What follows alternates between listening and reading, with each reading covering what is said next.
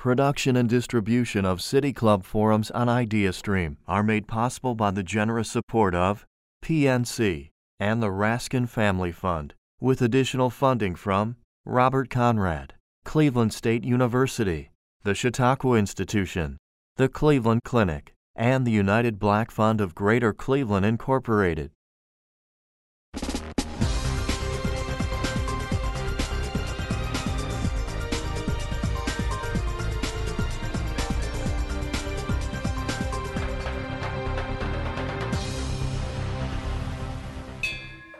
Good afternoon and welcome to the City Club of Cleveland. I'm Dan Moulthrop, Chief Executive here and a proud member, and it's my pleasure to welcome all of you here to hear from gubernatorial candidate and former Congressman Dennis Kucinich. He is here as part of our ongoing effort to put you in direct conversation with the people shaping the future of our state and the people who hope to lead it, specifically the candidates for governor of the state of Ohio. This November, Ohioans will head to the polls to cast votes in races in all 16 congressional seats, 1 Senate seat, and the offices of governor, lieutenant governor, attorney general, secretary of state, treasurer, and auditor. And over the past year and a half, we have heard from nearly all Republican and Democratic candidates for governor. And now that we're less than 3 months from the primary, the Republicans have 2 candidates remaining, and the number of Democrats in the race keeps shifting. At any rate, here we are today with Mr. Kucinich. A Cleveland native, Dennis Kucinich began his political career in 1969 when he was elected to Cleveland City Council at the age of 23. He began his career as a City Club speaker in 1971. And in 1977, at 31 years of age, Mr. Kucinich was elected mayor of Cleveland. At the time, he was the youngest person ever elected mayor of a large city. His 2-year tenure as mayor was known for his refusal to sell municipal electric light and power known as Muni-Light to the Cleveland Electric Illuminating Company. His decision was later hailed by many as visionary. Mr. Kucinich served 6 terms in Congress from 1997 to 2013, during which time he ran for president in both 2004 and 2008. More recently, he has served as a contributor to Fox News and campaigned for Issue 2, Ohio's ballot initiative to lower the prices the state pays for pharmaceuticals. He is also known for his involvement in global affairs, particularly in Syria, where he has met on multiple occasions with Syrian President Bashar al-Assad, including interviewing him on Fox News in 2013. Ladies and gentlemen, members and friends of the City Club of Cleveland, please welcome gubernatorial candidate Dennis Kucinich.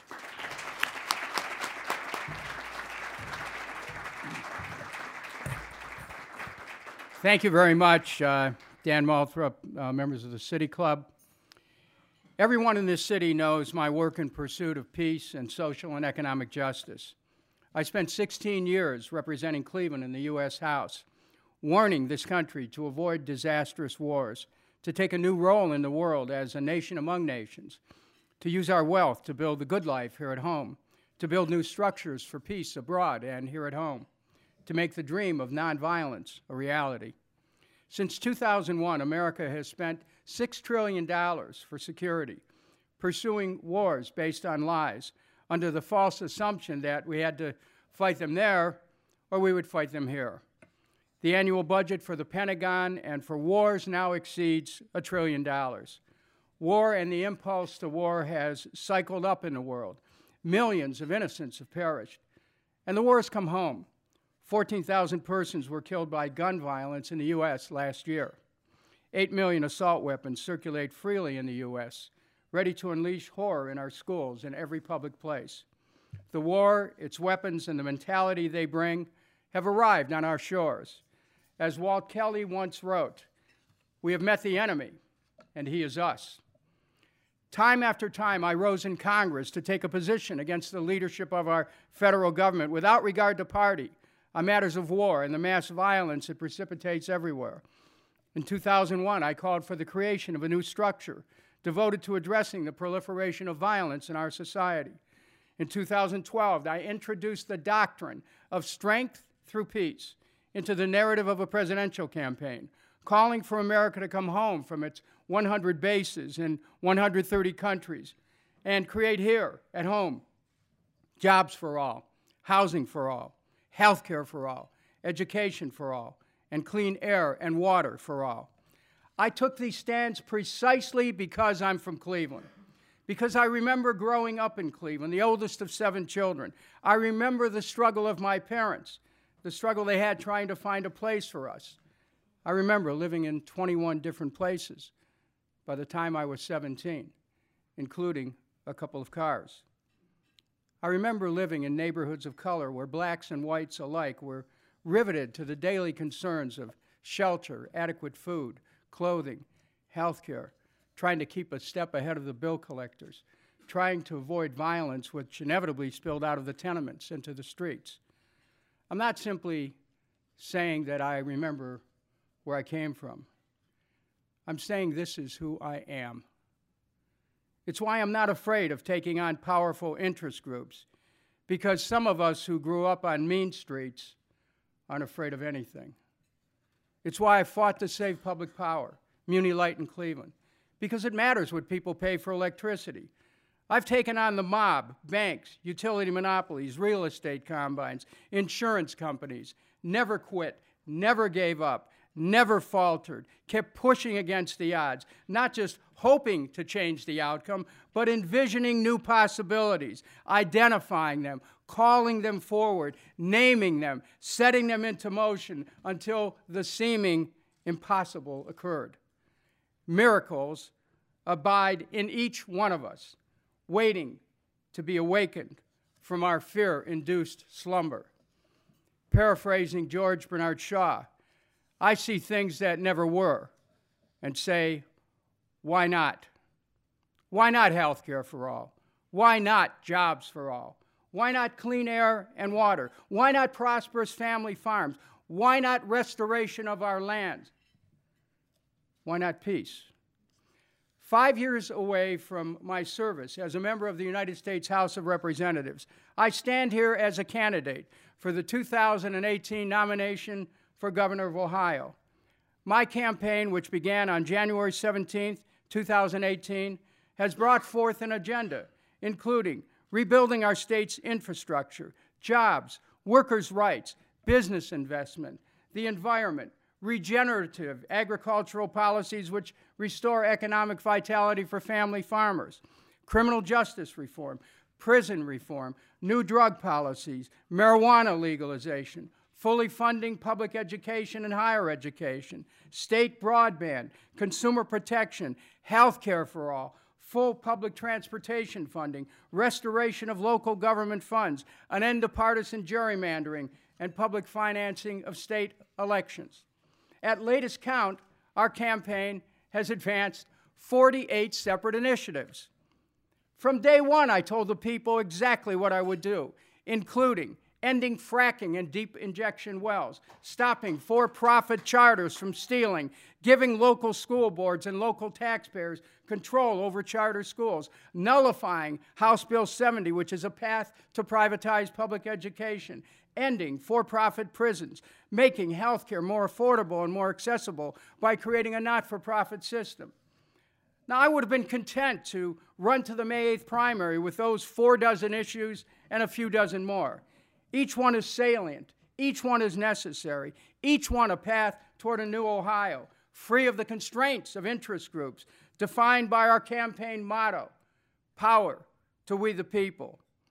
This is not simply a slogan, but an aspiration to realize, as did James Madison in 1789 when he wrote, quote, all power is originally vested in and consequently derived from the people.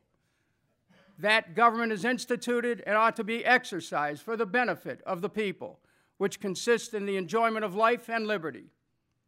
I was prepared to proceed with the campaign for governor in that spirit, in the context of those issues. But events intervene in a campaign in much the same way that life occurs while we make our plans. And we can either stay with what we planned or pay attention to what's going on in the moment, to explore the intervening events for deeper truths, no matter the impact on an election. I did not know it at the time, but this election changed when a gunman armed with an assault weapon entered a high school in Parkland, Florida, and killed 14 students and 3 staff while wounding 14. When that happened, I thought about my own community. I remember that Cleveland once had an assault weapons ban. As the soul-rattling cries of a bereaved mother whose daughter was gunned down in Parkland echoed across the nation, I reflected that Cleveland passed an assault weapons ban in 1991, a ban that stood for 19 years. That is, until a new Attorney General, a Democrat, took office. It has been reported that the new AG, quote, defended, unquote, unquote, a state law which superseded local laws. The truth is, neither he nor any of the attorneys general who preceded him was required by law to enter any case, since the Ohio Attorney General's office is constitutionally independent. This particular Attorney General elected to take up the case. Why? He did so at the prompting of Ohio's gun organizations and the NRA. In order to ingratiate himself with the gun lobby, he initiated court action, which led to the repeal of Cleveland's assault weapons ban and blocked every other city in Ohio from taking similar action. To put an exclamation point on his rationale for leading the way to overturn local assault bans, he later called the court's decision, quote, a victory for gun owners, unquote. Now, I dug further into the Democratic Attorney General's relationship with the NRA and discovered that he and the Texas Attorney General were leaders in a case popularly known as the NRA versus Chicago, which had the practical effect of undermining every single public safety ordinance relating to guns in every city in America. Cleveland, Columbus, and a number of Ohio cities were on one side trying to protect the streets of our cities, and Richard Cordray and the NRA were on the other. On March 1st, 2010, the Plain Dealer wrote that the Democratic Attorney General's support of the NRA case, quote, could ultimately make it tougher for cities to pass and enforce highly restrictive local gun control laws. If the High Court agrees with the positions taken separately by Cordray and the National Rifle Association, it could handcuff the ability of Cleveland, Columbus, and cities nationwide to respond to gun-related violence, the city's attorneys contended in a legal filing.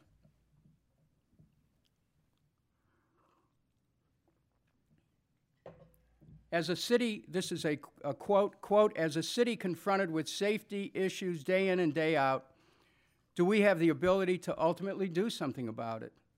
Asked Cleveland's law director. Now, home rule is a fundamental principle of self-determination, which is accorded every city under the Ohio Constitution. But the then Attorney General, a Democrat, single-handedly dismissed home rule as a right and made it subordinate to the gun lobby. Here is the political and moral blind alley he led local communities and states into. They are now strictly limited to what they can do to regulate gun violence. Those who advocated for Ohio cities said state judgment should not be replaced by a federal constitutional standard, that states should be allowed to continue to experiment with solutions to gun-related violence in their communities. Mr. Cordray, unfortunately, stood with the NRA against the states, specifically against the cities of Cleveland and Columbus. For his efforts in the Ohio Supreme Court and the U.S. Supreme Court on behalf of the gun lobby, he earned an A from the NRA. He was the first Democrat on the case, the first Democratic state official in the nation on this case to work with them. Quote, every single official act Richard Cordray has ever taken has been consistent with a vibrant support of your Second Amendment rights, unquote, said the Buckeye Firearms Foundation in its endorsement. One unpublicized official act was a very unusual intervention with the Capitol Square Commission. As the commission's attorney, the Attorney General directed it to permit an armed group to have a rally on the State House grounds, even taking the extraordinary step of assuming personal responsibility for waiving an insurance requirement in the event of an incident. Now, given this mendacity, one could only imagine the direction Ohio could be taken. As Attorney General, Mr. Cordray clearly made his office an extension of the NRA even bragging to gun groups that he seized the, quote, opportunity, unquote, to use the power of his office to represent their interests on assault weapons and all gun issues. After Parkland raised a public outcry over assault weapons, sadly, Mr. Cordray falsely claimed at a candidates forum in Union County just 2 days ago that state law forced him to take up the case against Cleveland, when, if he had any pangs of conscience, he could have easily hired special counsel to defend the legislature's actions, something the AG's office, under his control, spent millions on every year. Instead, he volunteered to take up the case of the NRA. My fellow Ohioans, we are at a moment of soulful awareness where most of us recognize that the time has come to change our policies with respect to assault weapons. It is time for the institutions of state and national governments to balance the requirements with protecting the Second Amendment right to bear arms with the necessity of protecting our citizens from certain arms which are, in fact, weapons of war. 1 year ago, the Fourth Federal District Court of Appeals in Virginia recognized this, ruling that the state of Virginia assault weapons ban, which covered 45 different types of weapons and a 10-round limit on gun magazines, was legal because, as one justice put it, we have no power. This is a quote, "We have no power to extend Second Amendment protections to weapons of war." NBC News quoted Maryland's Attorney General, quote, "It's unthinkable that these weapons of war, weapons that caused the carnage in Newtown and in other communities across the country, would be protected by the Second Amendment," said Attorney General Brian Frosch, who as a state senator was responsible for the ban. On June 12, 2017, a Sig Sauer MCX designed for use by Special Operations Forces was used to kill 49 and wounded 58 people at the Pulse nightclub in Orlando, Florida. On October 1st, 2017, as 22,000 people attended an outdoor concert, over 1,100 rounds from a modified semi-automatic weapon were fired from 500 yards away into the crowd, killing 58 and wounding 851 persons. The killer had an arsenal of semi-automatic weapons, some modified to produce maximum casualties. The shooting at Parkland, Florida, this Valentine's Day, may have been a tipping point because the nation heard this soul-rattling grief of a bereaved mother and the outrage and the determination of those students who survived, who have since sparked a national movement which has growing legal and political support. The U.S. Supreme Court on November 27, 2017, declined to hear legal challenges to the Maryland assault weapons ban, so it stands as law, as do similar bans passed by the states of California, Connecticut, Hawaii, and New Jersey. Last evening in Washington, D.C., Steny Hoyer of Maryland, the Democratic whip of the U.S. House, became an original co-sponsor of the assault weapons ban of 2018, just introduced in Congress. Congress had established such a ban in 1994 at the urging of Presidents Ford, Carter, and Reagan. The ban lapsed in 2004. Hoyer, in a statement, noted, quote, "After the previous ban ended, the number of mass shootings increased 183%, and the number of deaths in such attacks rose 239%. And also, last night, Akron City Council, led by Democratic Councilwoman Tara Samples, who is here with us, voted by an 11-2 margin to become the first government in Ohio to vote in support of a resolution which calls on the Ohio legislature to pass an assault weapons ban. Thank you very much, Tara. Last week, 2 Ohio Democratic senators, Michael Skindell and Shalita Tavares, brought forth legislation to establish an assault weapons ban. The events of the last 2 weeks have settled deeply into public awareness. Last week, I had 3 separate conversations about assault weapons which are relevant to this discussion. The first was with high school students who related to me they no longer feel safe in school, that the thought of someone bursting into a classroom with an assault weapon leaves them feeling very distracted and very vulnerable.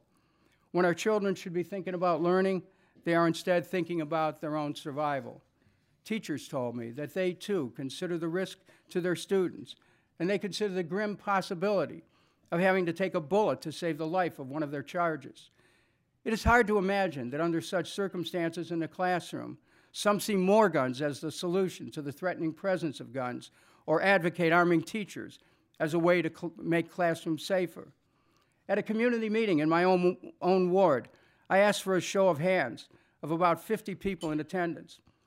I asked, how many of you in the past 2 years have been in a public place and the thought crossed your mind that someone could enter that space with an assault weapon and begin shooting? Nearly everyone in the room raised their hand. And I asked those who are watching and listening to this if you would agree, and that's how you feel. How has it happened in our society that no public place or public space is considered safe? The deeper question is, why has the level of gun violence, particularly mass violence, cycled up? This is a human health issue. If 14,000 people were suddenly struck dead by a disease with dozens dropping en masse, we'd search out the cause, we'd find a cure. We must explore what philosopher Erich Fromm called the anatomy of human destructiveness. We must fully understand why such gun violence is occurring. We must discover what is it in our society, our way of life, our culture, our times, which has unleashed such terror. Are we failing spiritually to grasp the moral dimensions of the moment? Has life, which is so fragile, so temporary, become so cheap, its end so instantaneous, its purpose, its journey forgotten when punctuated by bullets? When and how did human freedom become so narrowly defined by the freedom to own an assault weapon? As governor, I will not convene armed groups outside the Capitol. I will convene unarmed groups inside the Capitol to search for solutions to gun violence, to take our state in a direction where we all feel safer, where we can direct our energies not just to self-protection, but to self-improvement, to self-unfolding, to contributing to making our communities healthy and wealthy. Every jet of chaos which threatens to exterminate us is convertible by intellect into a wholesome force, wrote Waldo Emerson. We are at a moment where we must recognize the dangers which assault weapons present to civil society. We must seek consensus which supports public safety and physical and mental health. This is yet another reason why we need a not-for-profit health care plan in Ohio, which fully supports and covers access to mental health care and long-term treatment whenever or wherever needed. We can make major strides in eliminating gun violence through law, while at the same time supporting our Constitution. These words from Thomas Jefferson, inscribed on his memorial, guide us still. Quote, "I'm not an advocate for frequent changes in laws and constitutions," he said, "but laws and institutions must go hand in hand with the progress of the human mind. As that becomes more developed, more enlightened, as new discoveries are made, new truths discovered, and manners and opinions change with the change of circumstances, institutions must advance also to keep pace with the times." Less than 2 weeks ago, on Valentine's Day, 14 students and 3 staff members were killed and 14 wounded at the Marjorie Stoneman Douglas High School. We must remember their names, their lives so full of promise. We must remember the way they died and resolve never again. It is we, the living, who must now provide new meaning to their lives so brutally cut short. We can and must demonstrate a new awareness, and with it, a new courage to meet squarely the issues and the instruments of violence in our society while protecting our essential freedoms. We must remember their names and their ages. Alyssa Alhadeff, 14. Scott Beagle, 35. Martin Duque, 14. Nicholas Dwaret, 17. Aaron Feast, 37. Jamie Gutenberg, 14. Chris Hickson, 49. Luke Hoyer, 15. Kara Loughran, 14. Gina Montaldo, 14. Joaquin Oliver, 17. Elena Petty, 14. Meadow Pollack, 18. Helena Ramsey, 17. Alex Schachter, 14. Carmen Schentrup, 16. Peter Wang, 15. To their friends and families, we remember, and your grief will be our constant reminder of what those of us in public life need to do to take a new direction which confronts the realities, which confronts interest groups who have cowed public officials and who have flooded our country with weapons of war. I want every Ohioan to know that if I am elected your governor, I will be your governor and no one else. No interest group in any way, shape, or form has a hold on me, nor ever will. I will not sell the office to a political party, to a contributor, to an endorser, to anyone. My only interest is and will be the good of the people of the state of Ohio, the health, the safety, and the general welfare of our people. Accordingly, with terror samples, I will lead the way to a ban on assault weapons in Ohio, so our children can learn freely in classrooms, so our teachers are not under constant threat, so that we may all reclaim a safe space in our public places, that safe space where the comfort of security and peace of mind resides.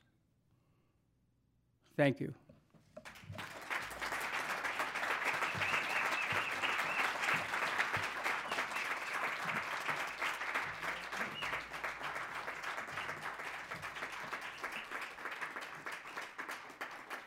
Thank you, sir.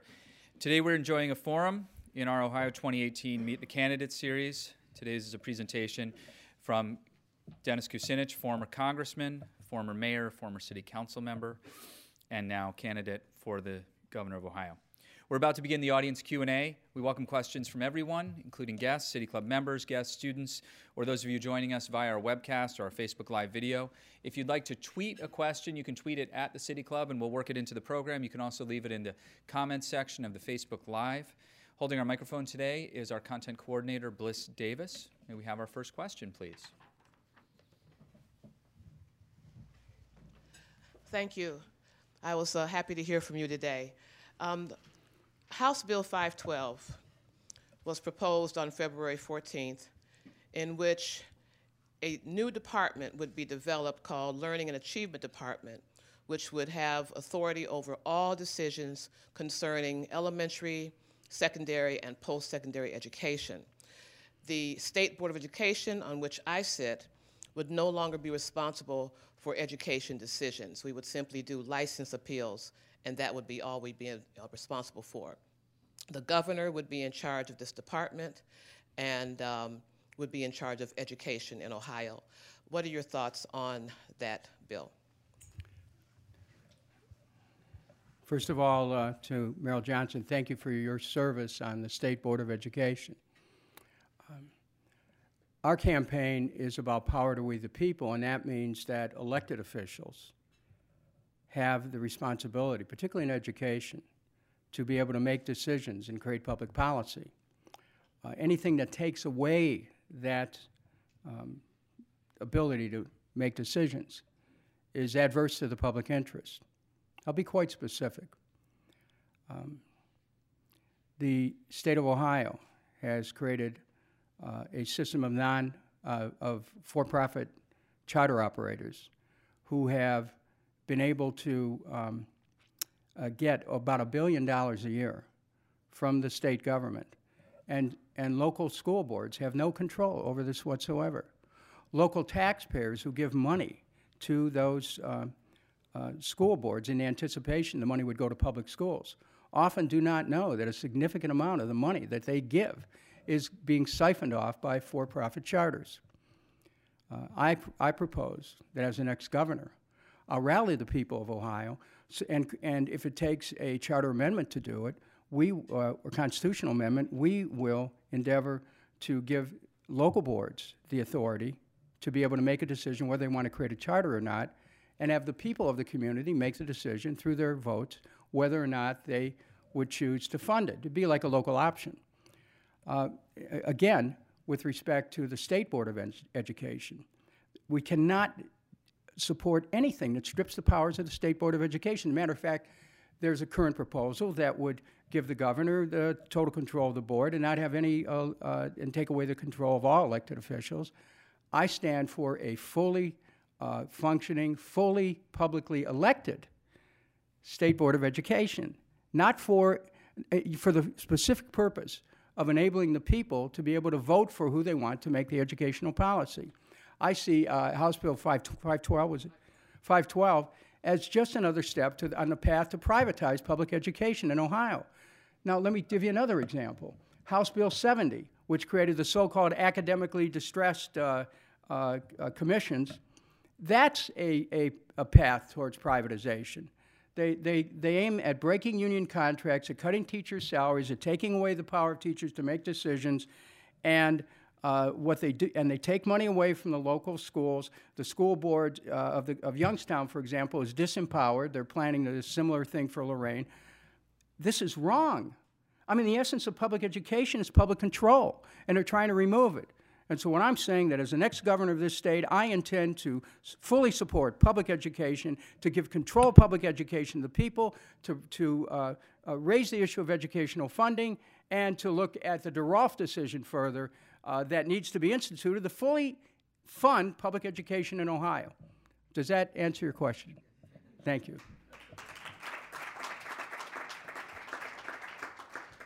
How should tax policies be changed and why? Well, as a matter of principle, we need to create tax policies which stop the acceleration of the wealth of the state upwards. And we have to look at it two ways. It's taxation, but it's also how we spend the existing money. Now, with respect to taxation, there's a tax loophole that enables LLCs to be able to escape taxation on a pass-through. And frankly, that loophole ought to be cut, and that would yield about $1 billion a year in revenue for the state of Ohio. But you have to look at the decisions that are made with respect to spending. Now, local communities are having to raise taxes because the current governor changed the formula on a local government fund and basically took the money away from local communities so they could create a $2 billion rainy day fund. Well, frankly, folks, it's raining in communities across this state.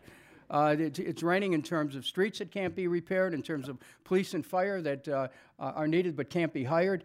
Local communities have to be re-empowered. So you take that $2 billion and you support programs that help the state flourish instead of sitting on some kind of a nest egg for what? This is wrong. We need to restore local government funding so local governments don't have to raise taxes at the local level because the state isn't providing the return of dollars. I just mentioned charter schools. There's $1 billion a year that's going primarily to for-profit operators who aren't functioning. Well, if you put that most of that billion, allowing that some districts may want to create local charters, they should have the ability to do that, but those who want to keep their money ought to be able, districts who want to keep their money ought to be able to do that, and we need to get the money back into public educational funding. That's up to $1 billion we could give back to public education. So, $1 billion here, $1 billion there starts to add up. I'm saying that our administration would be guided by tax policies that would create a more fair distribution of the tremendous wealth of this state, but also to create jobs which provides more revenue at the same time. But this idea of of taking the wealth of the nation and putting it into the hands of the few, which is happening at a federal level as well as at a state level, has to stop. And I'm one person who is ready to do that. Good afternoon, and thank you for coming today. No matter what else occurs this November, there is a strong possibility that one or both houses of the Ohio legislature will remain Republican. So a Democratic governor may have to deal with a Republican House or a Republican Senate or both. What specifically in your record can you cite as evidence that you will be able to negotiate successfully with Republicans to implement your goals? I frequently put coalitions together in the United States Congress between Democrats and Republicans, particularly on foreign policy, one of which resulted in stopping the attack on Serbia in 1999. I put together coalitions that held back an attack on Libya for a while because I was able to work with Republicans. In Congress, I didn't just stay in a seat. I worked the floor, and I worked both sides of the aisle. I spent as much time on the Republican side as I did on the Democratic side, building relationships. During this campaign, I have not attacked Republicans, nor will I. What's the point? You want to unite the state. You have to be able to reach out to people. The partisan mindset is a destructive thing. If all we do is think that the font of all goodness and mercy resides in one political party and that the other party is somehow beneath the mercy of God, then we have to ask ourselves, what's wrong with us? Because we need to have an approach to our government which embraces the possibilities that parties can find ways to work together. Are there sometimes fundamental disagreements? Yes. I recognize that. My voting record is very clear on where I stand on various issues. But to be able to reach across the aisle, that's easy. And I will proceed in a way and govern in a way that enables people to have input, whatever their particular politics. Again, we have to get away from an ideological approach to government. We have to get away from a partisan approach. We need to focus on the needs of the people and find out how we can work together. And I will appeal to the other candidates in this race. Stop attacking people based on their political party. It's not only politically counterproductive in November, but it stops the potential of working together after the election. Thank you very much. Next question.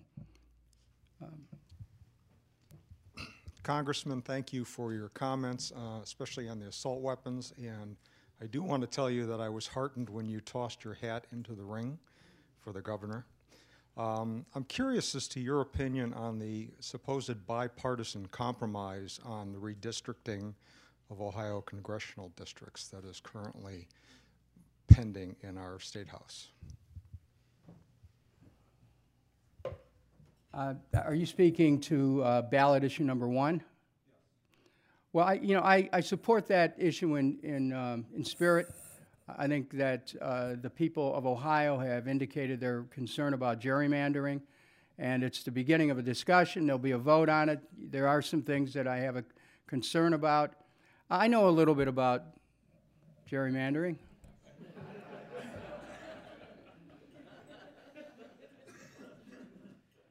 And I can tell you that the people of the old 10th district know a lot about it, because the district was cut into 4 pieces. And it wasn't just separating communities that had affinity based on socioeconomic and other indices, but it deprived people of an access to federal decision makers because they just became partitioned into one part of a much larger district. And I'm going to just share something with you because the public record isn't too clear on this.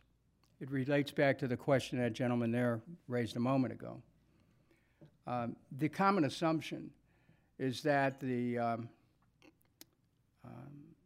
Republican Party redistricted the 10th district and chopped it up. That's wrong.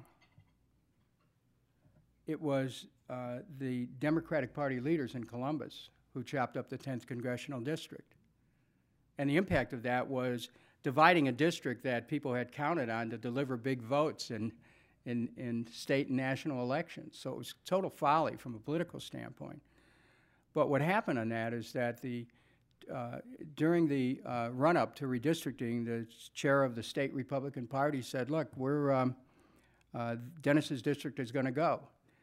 He got a call from John Boehner, whom I worked with on local issues relating to Mr. Boehner's district, but who I seldom voted with on anything. But because I established a working relationship, what John Boehner said is, look, we're not going to chop up Dennis's district. He tries to find a way to work with us, even if he doesn't vote with us. And so at that point, the 10th district was spared. Well, Democratic leaders in Columbus came back and said, if you don't accept our plan, which called for the 10th to be dissolved, we will create a referendum on this and overturn your whole plan. So the Republicans backed off. I understand redistricting in a way that very few people do, because I also know that it's an intensely political question. But let's not pretend that it's simply the Republicans who have a hand in this. I mean, think about it. The Democrats are at least half of the votes in this state, yet the leaders in Columbus, in this political party in Columbus, accepted 4 congressional seats out of 16. Geniuses, right? Great bargainers. You think about it. They get 4 out of 16 when Democrats have half of the votes in the state. This is why this redistricting issue is a big issue. And I'm glad that issue 1 came forward. There's some improvements, I'm sure, that can be made down the road, but all Ohioans ought to be concerned about this. And the one thing is, why, the question I will ask, why did the Democrats do that to Dennis? Hey, look, I'm not interested in playing ball with political parties when they're representing utility, real estate, insurance, and banking interests that are anathema to the general public. As I said earlier, I'm not anybody's guy but the people of Ohio. Thank you for your question. Next question. Congressman, thank you for your remarks. I'm wondering if you could elaborate on your proposal to ban fracking in Ohio, why you feel it's necessary. A lot of people would say, it's created a number of jobs. It's helped pushing the country toward energy independence. I mean, an absolute abolition of it seems like a pretty extreme measure. What do you propose and why? Well, thanks very much, Tom Barros. The underlying issue is clean water. Surface water, groundwater, and freshwater supplies are all being contaminated by the chemicals that go into deep injection wells and also by the fracking process. In addition to that, fracking creates earthquakes.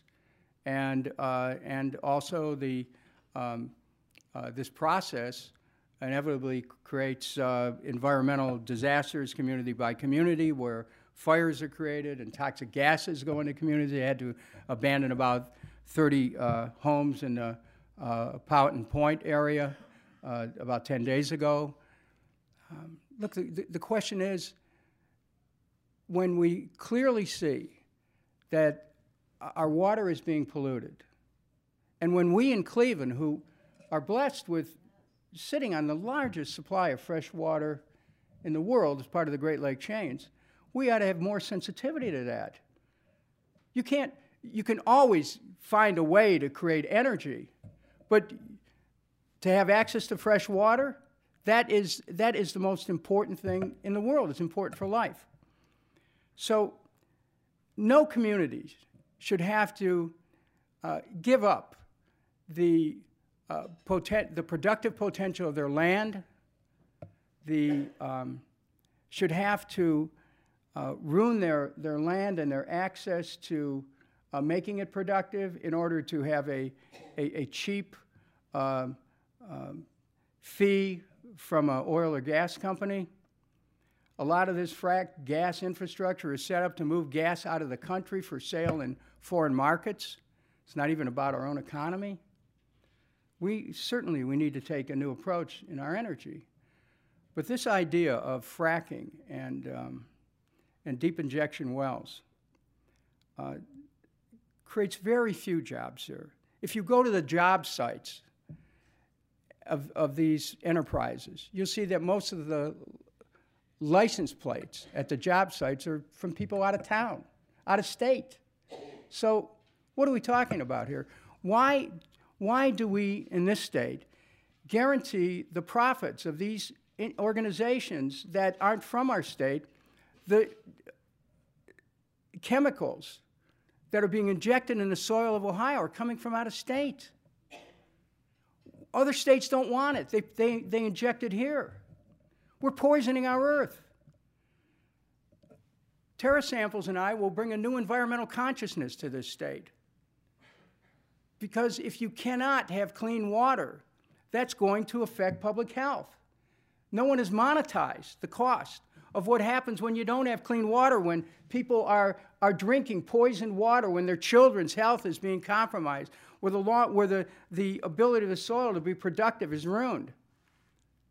But we thought about that, and I think it's next week we're going on a tour of various communities that have been affected by fracking and by deep injection wells. This is a moral question. And the other candidates in the race seem to be obtuse, not even understanding that this is a serious environmental matter. But I know it well, and I intend to do something about it. When I take that oath of office, fracking and deep injection wells days are limited. Thank you. Thank you for speaking about the water and the land. My question is about, it seems to me that related to the violence and people's attachment to their weapons, that there's an underlying fear that is connected to that.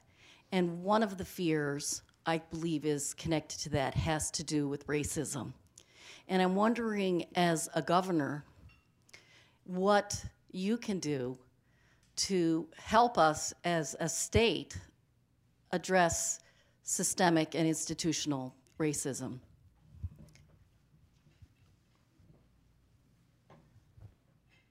As I mentioned in my prepared remarks, one of the things that people need to understand about me, if you want to know about my politics, I grew up in the inner city.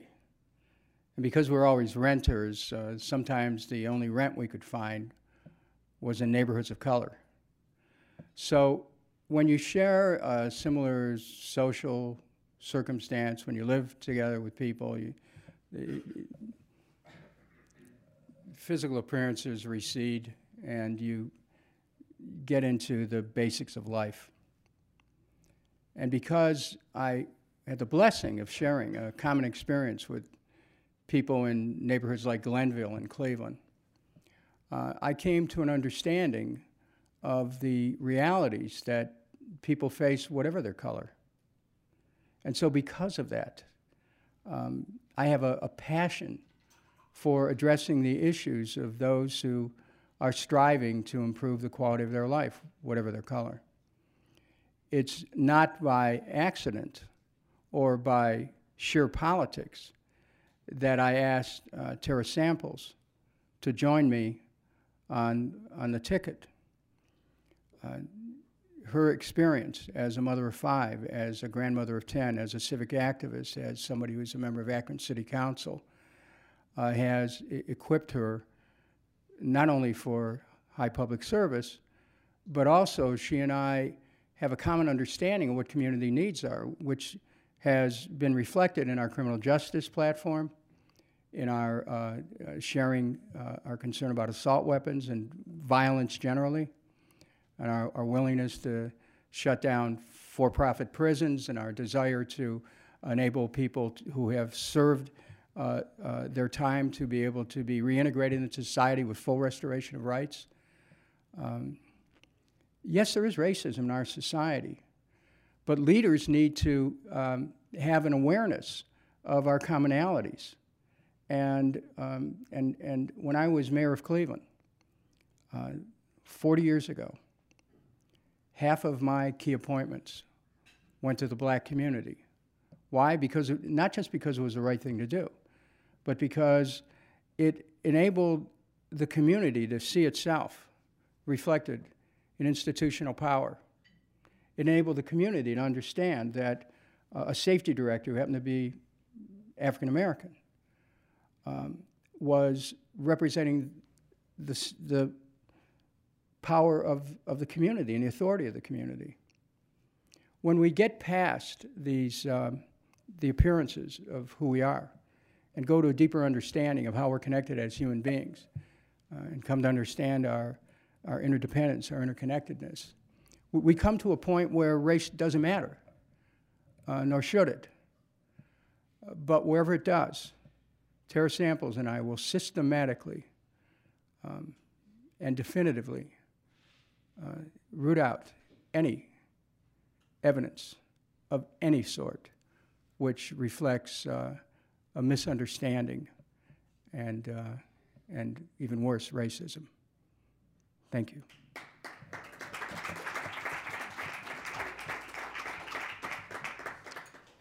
I know you're married to a lovely lady from England. Tell me what you plan to do to make Ohio a more welcoming place for immigrants than it is now. Well, I mean, you already gave me part of my answer, which is relevant here. I'd like to introduce my wife, Elizabeth, who is from London. Elizabeth, would you know?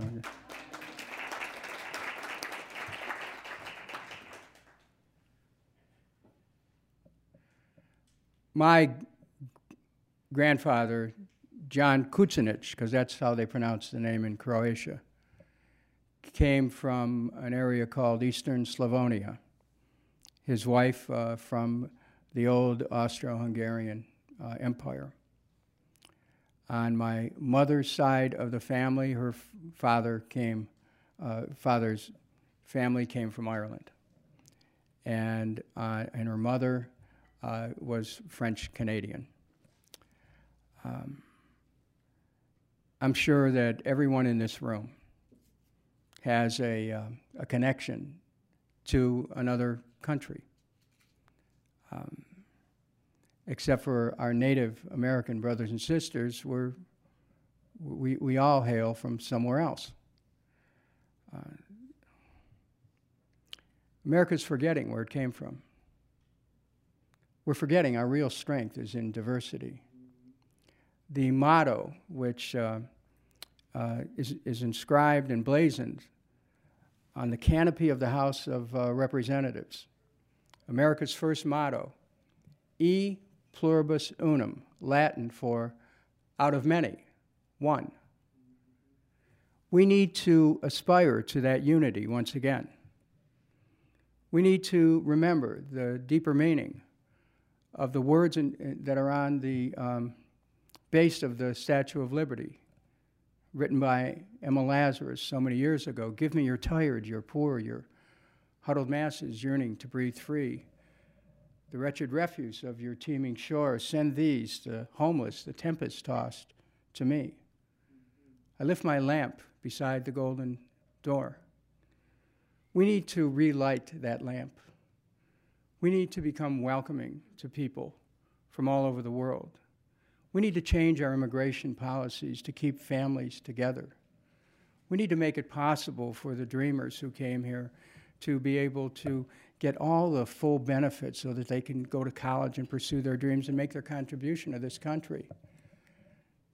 America can once again be a beacon to the world, but only if we reconnect with the essential truth of who we are. And that means welcoming immigrants, protecting immigrants, revering immigrants as vital to our identity as a nation. Thank you.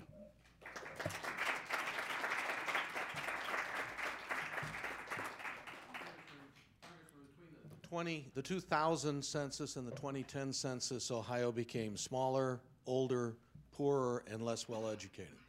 And chances are some of those trends are going to continue. We'll see them in the 2020 census. The next governor has a chance to be governor through most of the 2020s. What would a Kucinich administration do to make Ohio, to reverse those trends, make us more populous, better educated, better off economically, and perhaps maybe a little younger, I don't know.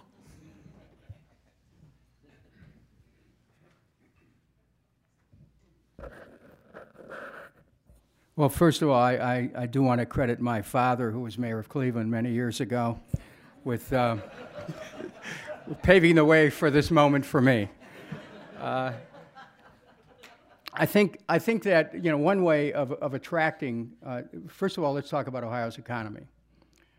We need to hold on to the industry that we have, particularly our steel, our automotive, our aerospace, and we need to reclaim a role in shipping. I want to see Ohio fortify what I would call a strategic industrial base. That's number one. But of course, we're in an information economy, and there's incubators of technology. Columbus has one. There are some in this area as well. I want to tap the innovative potential of this state so that we can create the jobs of the future, which are in energy, propulsion. I'd like to see a new partnership with the National Aeronautics and Space Administration at Glenn Research Center, where we identify the kinds of technologies that can move Ohio forward, whether it's in information or batteries, energy, and create, have the government develop those technologies at the alpha stage and then license or sell them at the beta stage so that we can, the whole idea is incubate new technologies and move them forward. We have endless possibilities in creating energy by changing our relationship with the pollution that's in the lake and being able to harvest some of the blooms that are coming and trying to convert them into energy. We need to incentivize our farmers to take a step towards regenerative agriculture. Here's an area that has enormous potential to build, to grow the economy. We know that the great challenge of our time is doing something about global climate change. The atmospheric levels of carbon parts per million are over 400 parts per million. I want to see a program developed, and my wife's been very instrumental in helping me to think about this and to build it out. See a program developed where we enrich the soil nutrient content for farmers, help them do that, and that will help sequester more carbon. And you can measure the carbon sequestered. You can monetize it, enable farmers to get more, to be more economically prosperous. We need to get more young people involved in farming. Farming presents tremendous opportunities, and so I intend to do that. Also, in our state, to keep young people here, we need to make it possible, at least for the first 2 years of college, to be tuition free. That's possible. We can do that. We can help young people do that. And we also need a not-for-profit healthcare system, which will be a great way of incentivizing our economy. It'll lower the cost of healthcare. It'll cut out the kinds of onerous premiums, copays, and deductibles, which are disincentives to business. Business right now, the businesses that really care about their employees, they're being hit by very high premiums. We need a state system which can enable people to keep the premiums low and enable our businesses to prosper. There's many ways that, you know, in health, economy, research, development, that Ohio can move. And I'm ready to engage the creative and productive talent of this state to bring people together, whatever their politics, to say, let's do it, let's move forward. Thank you very much.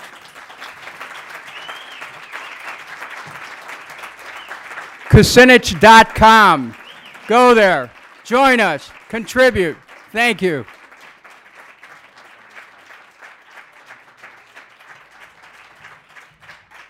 Today at the City Club, we've been enjoying a forum in our Ohio 2018 Meet the Candidates series, a conversation with Dennis Kucinich, former member of the U.S. House of Representatives, currently a Democratic candidate for governor of Ohio. Our community partner is the League of Women Voters. We also welcome guests at tables hosted by Kucinich Samples for Ohio 2018, as well as students from the Flow Homeschool Co-op. Student participation in City Club forums is provided by many foundations, including the William M. Weiss Foundation. We thank all of you for being here today, and that brings us to the end of our program.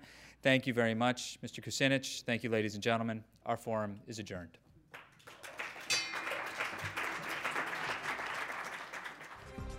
For information on upcoming speakers or for podcasts of the City Club, go to cityclub.org.